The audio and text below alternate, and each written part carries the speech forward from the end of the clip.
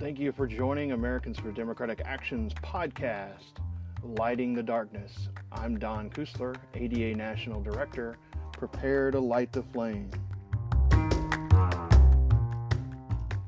We're happy to be joined today by Pennsylvania State Senator Art Haywood. He's involved in a number of things, but most dear and near to our hearts is he serves as the national president of Americans for Democratic Action. Welcome, Senator Haywood. Thank you. Thank you, Don. I'm glad to be on the podcast. All right. Well, excellent. Well, I appreciate you taking time to do this and join us. So for our listeners, why don't you tell us a little bit about yourself, kind of who, what, where, when, and why of Art Haywood? Sure. So I was raised by my mother. With my sister, we had a big emphasis on public education. I was fortunate to go to college, through law school, and began my legal career representing individuals who are facing mortgage foreclosure, which may be a situation we're going to see soon. Right. And then representing nonprofits who are doing affordable housing. I've been married for 30 years. I know my wife, Julie, and we have three children, all adults, all college graduates. All I'm right. very proud of that. I got involved in politics after the 2008 Obama came. Very involved in the campaign. After he won, it looked to me like we can make a difference in government. And I ran for a local government. Township Commission, won, and then ran for state senate and won. And so that's the last 63 years. All right. Well, very good. Yeah, I think you're right. There's always a challenge with housing, whether it's availability of housing or, keeping the housing that you're able to do and navigate. What is a challenging and confusing, system around that. So that's great that you, in a way, you were getting active in activism in politics, even by doing that in a way, in your legal career. Tell us about the community that you're serving there in the Pennsylvania Senate. Sure. So I have a mixed district that includes some very affluent parts of Pennsylvania, as well as some very depressed parts of the state. Right. And we represent about 245,000 people. And I would say that it's a great honor. It's a great privilege to represent these individuals. We have three main concerns coming out of the district. Number one is support for education. Public education is a foundation for opportunity.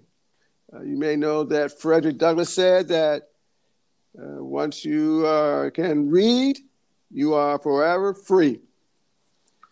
So that's been a core of what we've been trying to do. Reducing gun violence is another key feature. It's quite a bit of gun violence in the Philadelphia part of my district, and we need to meet it. And the third key issue has been raising pay of individuals. We have a very low minimum wage in Pennsylvania, $7.25 an hour. We got a number of people in poverty because of that. Low-paid people working 7 and a quarter, 40 hours a week is poverty. Yes. Okay. So those are the three top issues we've been focusing on in this area.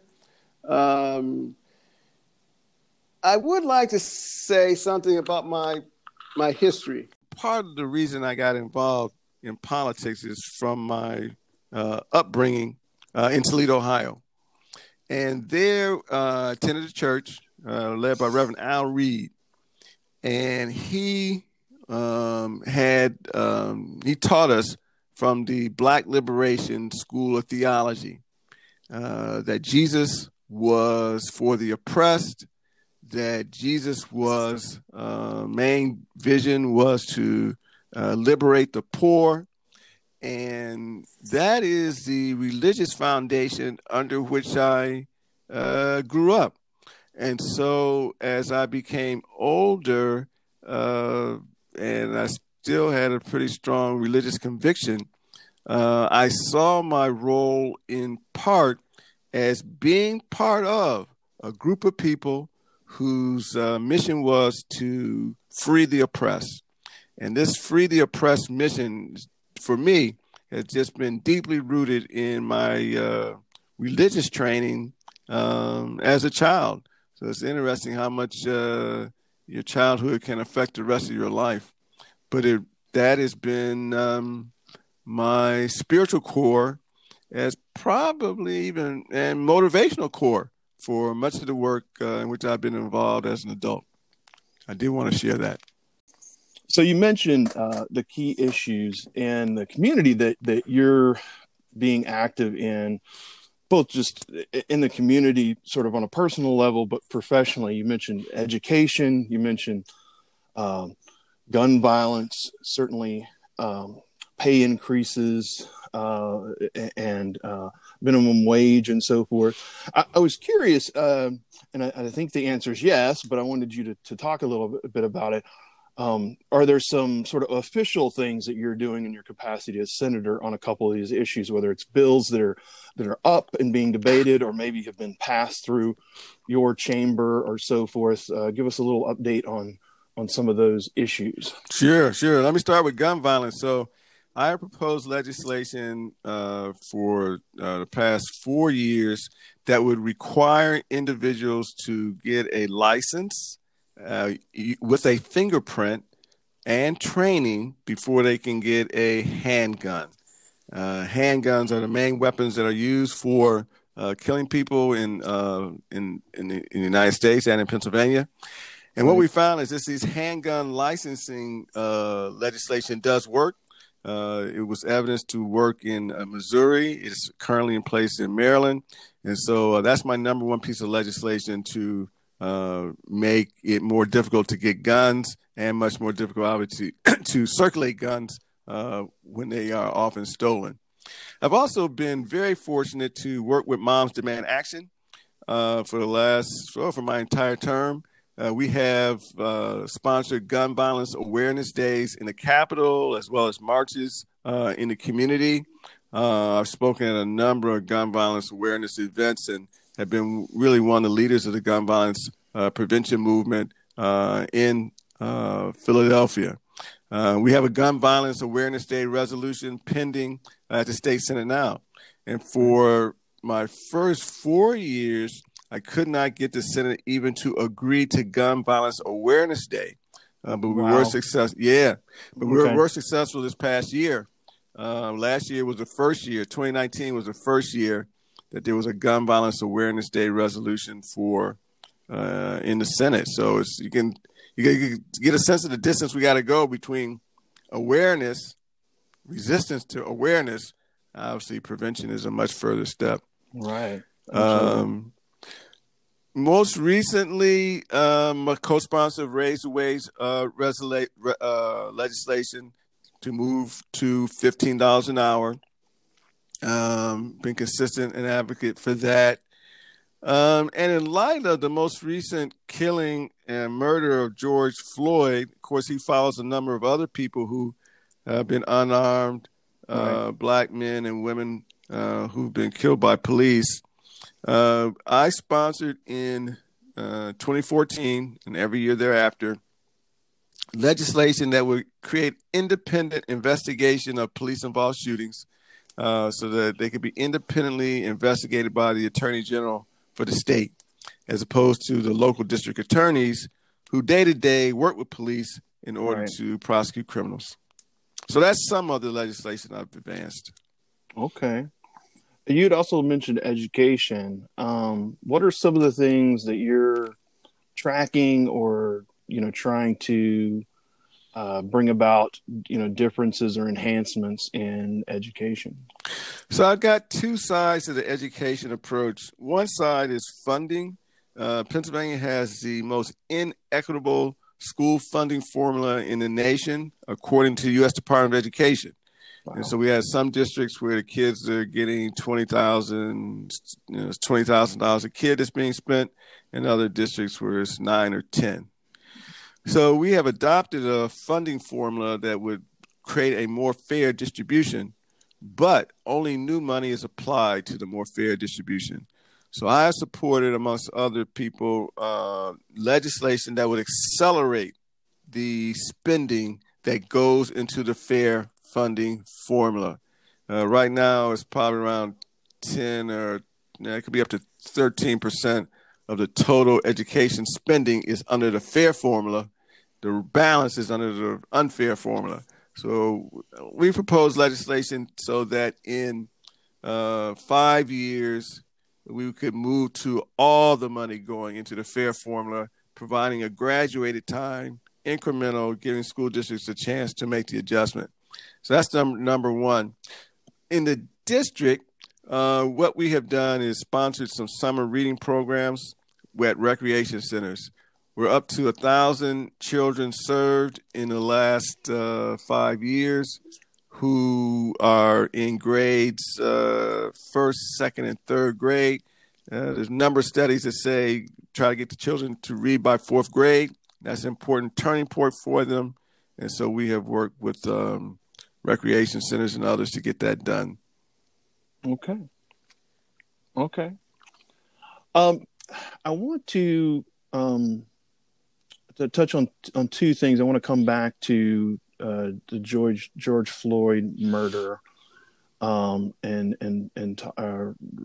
racism in America a bit. Before we do that, though, I wanted to just talk a little bit about the sort of the political landscape. Kind of put your politics hat on for me, and talk a little bit about either some of the things you've worked on or are working on there in Pennsylvania around sort of the upcoming election. Sure. Yeah, no, glad to do that. So I got involved in the 1984 Jesse Jackson presidential campaign, Right. and the 1988 Rainbow Coalition campaign of Jesse Jackson.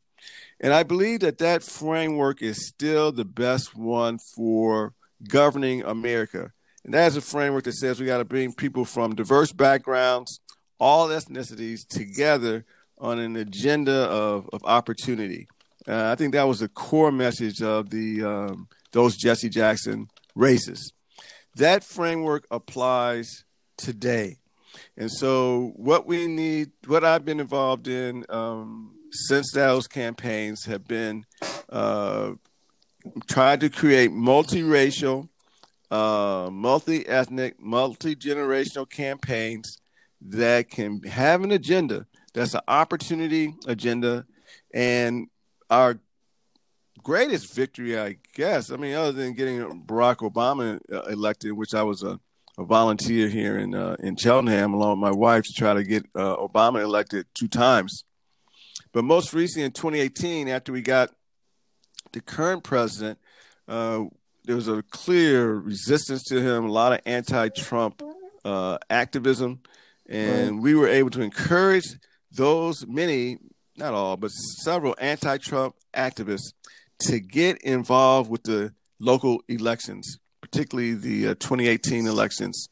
And we were so successful. We were able to create a group called Turn Pennsylvania Blue that was all focused on state and local elections. And we won over a dozen state house and state senate races. We won well over a dozen local county commissioner and local elected official races, and turned Delaware County blue, turned Bucks County blue, turned Chester County blue. These are all collar counties of Philadelphia, all Right. turned blue along with gain representation in the United States Congress, as well as against state legislature. So today, have the same framework. We are working to get the president out, working with some of the same organizations, but not just the same organizations. Turn PA Blue is still strong, still working to defeat Republicans in the state. But we're looking at an agenda that includes new Americans. New Americans are from all over the world, come to the United States, become citizens, and this is a group that has been targeted by the president. We believe that we can get those individuals out of the hopelessness, out of the feeling that nothing can be done, out of the oppression and being that the target that the president has created on them, and get them involved in voter registration drives, get them involved in voting, so they can make a difference as we attempt to beat the president here in Pennsylvania. We created an organization called Crush Trump. And the Crush Trump organization has is increasing number of people involved. I think that's the right perspective, that we have to crush the president. I think we can do so here in Pennsylvania as long as we're well organized to get it done. Absolutely. Well, that sounds good. I know that ADA, was aware of Turn PA Blue and was doing some work in 2018 as well, and we're looking to do similar activity like you mentioned in those collar counties for those that may be listening who are not familiar. So Philadelphia proper is on the southeastern corner of the state, which is roughly a square, and it's sort of a semicircle, if you will, of Philadelphia. And then and the reason it's called a collar is because it sort of collars around, more out into the state a little bit. The counties that Art is mentioning, Bucks and Montgomery and Delaware. Chester is in there too, which have been traditionally, I know when I worked politics in Pennsylvania many moons ago, what the collar counties were known for was being, particularly at the local and state level, Republican, but that the politics of the electorate were very swingy when it came to statewide and national elections. You had a good number of folks who were maybe more socially progressive, but financially conservative. And I'm oversimplifying it, but you had this sort of swingy dynamic between local and what you're saying is the efforts that you and coalition partners have made is to take that opportunity and shifting demographics and over time and so forth, and get some of those more local and state offices to be more progressively, I guess, represented, and so forth. And that's great. And like you said, there's more to do. I know would love to get a progressive majority in the state Senate. And that's certainly something that we have our eyes on, helping out with. And so looking forward to working with our folks there locally and other partners and you on that in 2020. And certainly the big piece of this is crushing Trump. Certainly, you had mentioned, and this is by way of pivoting to racism and kind of where we're currently at this moment. You had mentioned at a meeting of our organization that you felt like that defeating Trump was a number one agenda, and what you outlined as the reason for that. You mentioned his sort of outward racism and so forth, and this was before the latest incident happened, which is seeing a lot of activism and so forth with the George Floyd murder. I wanted to give you a chance to talk a little bit about that, both those connections and what's happening and what you're feeling in this moment. Yeah. So I have been completely clear that the current president is really the racist in chief. From those who may not be as familiar with his history, uh, in the 60s, he and his father were accused of housing discrimination, keeping African Americans out of apartments that they owned Right. and not renting to African Americans. The Central Park Five, which has received quite a bit of attention, those young men who were not guilty were lambasted consistently by the current president in New York City. And the current president, even more recently, has said the Klan, Ku Klux Klan, the major white supremacist organization in the nation, has good people in it. He has gone further to say that there's certain African American Congress people, 2 or 3 of the African American Congress people who are women, should go back home, meaning go back to Africa. Right. He called Africa a shithole continent. So this is the context of the president, and it seems to me that having obviously a racist in the White House emboldens all those who feel the same way. And the hate crime incidents have gone up since under the current president. The police brutality has gone up. It's not to say that it was not present before, but it is on the rise. And so the president's willingness to put the military out against urban areas, all part of the same story. Right. So this is a big moment for us, and it's one reason amongst many others why we got to get this guy out. Right. Obviously, and you're alluding to this, there are many instances of police brutality, of the targeting of African Americans, and injustice, in these areas.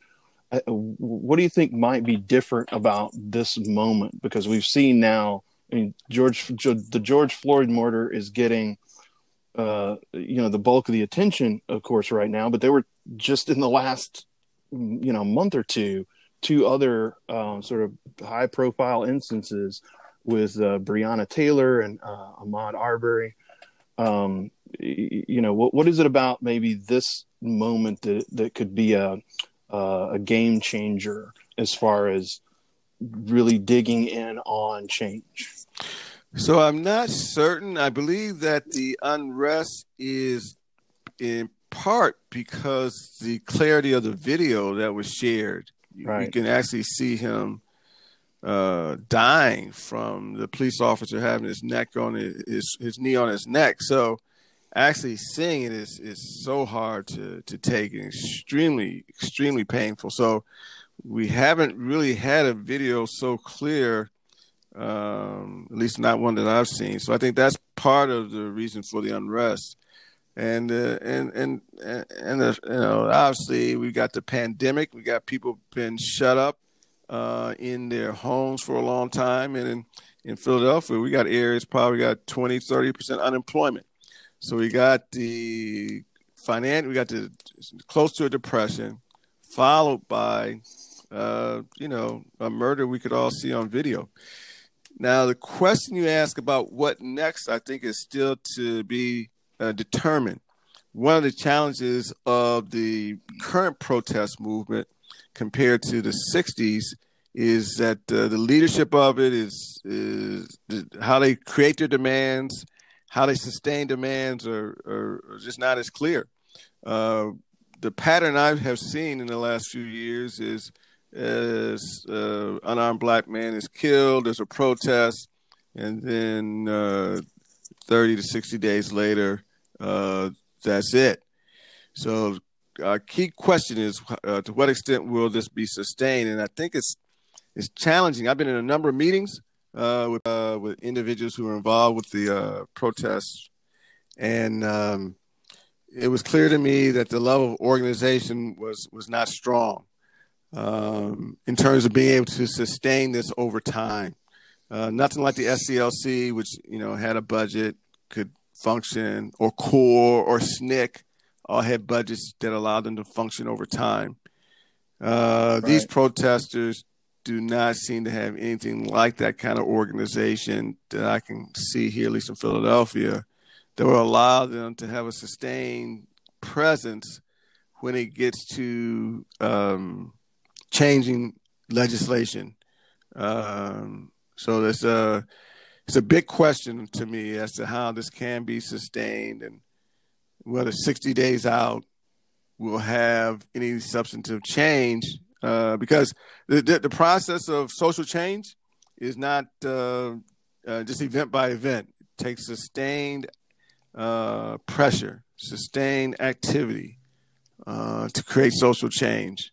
So Right. I'm hopeful, but it's just not clear to me yet. Right. I mean, you make an important point, and as a organization that has been around for quite some time, 70 plus years, we've lived that as an organization, and many of our members have lived that. From the higher points where there's a focus on what a more intense focus on the challenge that we're trying to meet. Versus, so how do you sort of build the groundwork and the resources that are needed? How do you sustain, beyond flashpoints, where there's, like I said, a sort of intense scrutiny around the challenge to points where, unfortunately, it cycles down into a lower moment, or we're frustrated by the political system that is not at a point where it needs to be. I think, at this point, you would say, many of the ask that we may want would be difficult to get, with the current configuration of sort of political power and so forth. And so we have an opportunity coming up pretty quickly to use our vote to go along with our voice, but there'll be work to be done after that for years, likely on different aspects of that. I know one of the challenges, it's both a strength and a challenge for an organization like ADA, because we do have a bit of the experience of kind of building out and helping, resource, whether it's just in strategic knowledge or other ways, sort of longer term efforts for change and so forth. But we also sort of on the ground, and we're dealing with this now with staff and our chapters. We want to also honor that, we're working with and trying to help folks who really should be allowed to lead, not allowed. They should be leading. But at the same point, what support can we give of, resources or strategic knowledge to sort of help along? So, I know that so for instance, in a place in like Iowa, where we have a staff member, so Chris Schwartz, our staff member in Iowa, has decades of experience, working on various issues and so forth. And so he's right now, working with local activists on this, who are wanting to highlight, the challenges that they have in their community around these issues.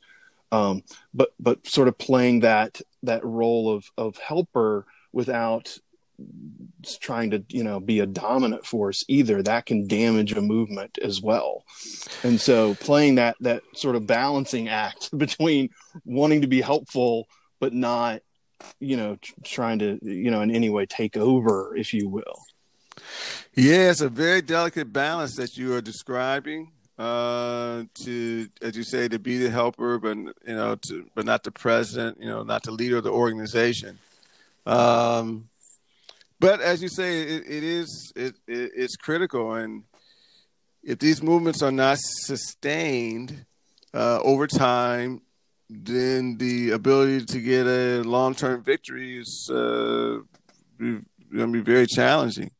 Right. So I'm hopeful, but I can say from what I've seen in Philadelphia, in contrast with what you're describing in Iowa, It's just not clearly present.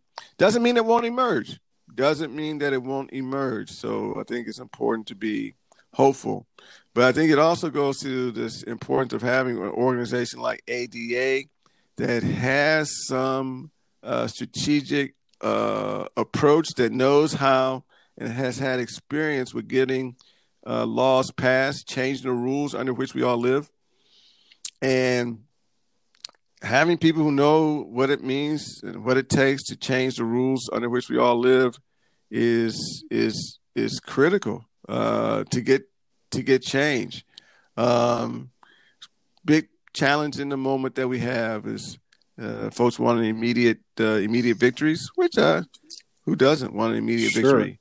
But if we don't get the immediate victory, we don't want to go home. Right. We don't want to say nothing. We didn't get the victory that we wanted, and now the system doesn't work. Yeah, the system just works in a way that's different than what can produce an immediate victory. But that's one of those hopelessness things I hear, and why people are saying they're not heard. I think, in fact, they are being heard. They just don't have the power to get what they want.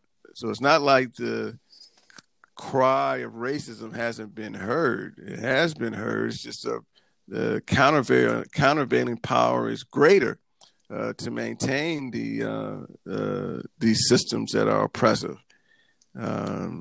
So I think the voices are being heard. They're just not being responded to in a way that people want.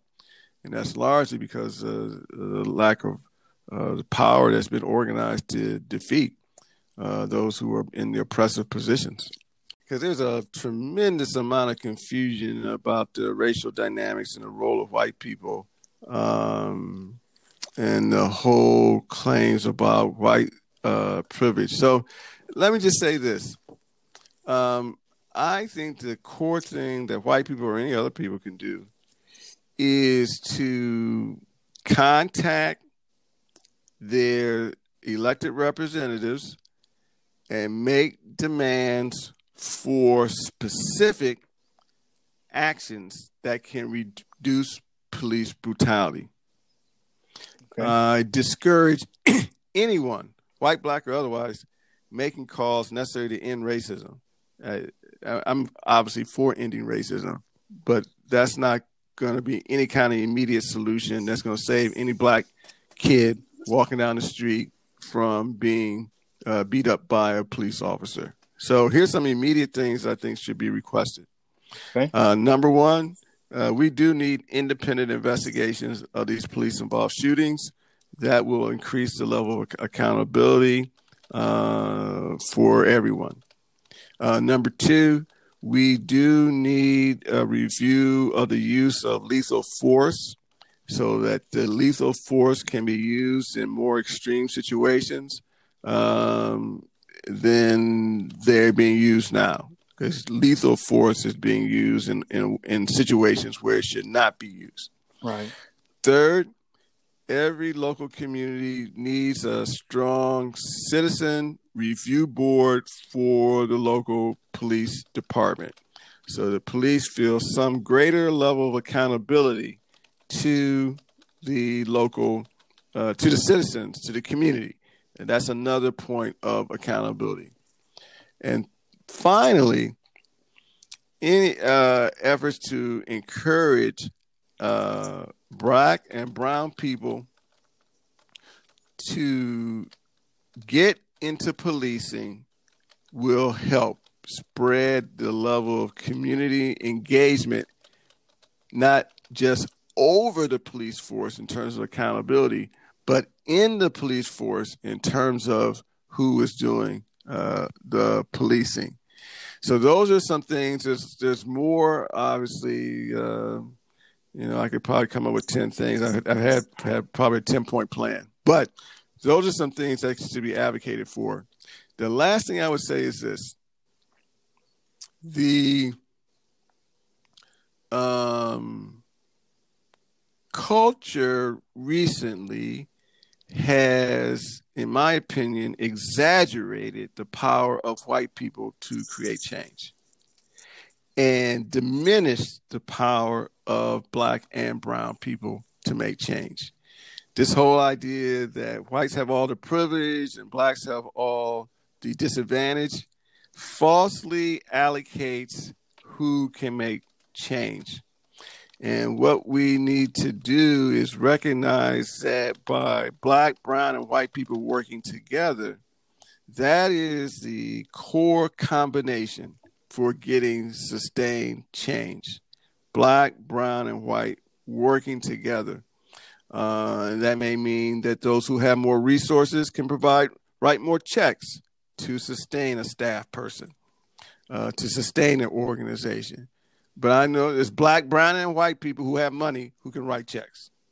So I think that would be from a specific actions, those would be some specific actions to take, other than obviously the big one, which is electing people who do make the laws. The lawmakers do make the laws, electing people who believe that the country needs to change. If we get people in office who believe that the country needs to change, that when they get there, they will move the country in that direction. Absolutely. Well, thank you, Senator, for joining me and sharing your thoughts on these issues. Look forward to continuing to work with you on this and other items within ADA. Thank you for your time. Thank you, and good luck.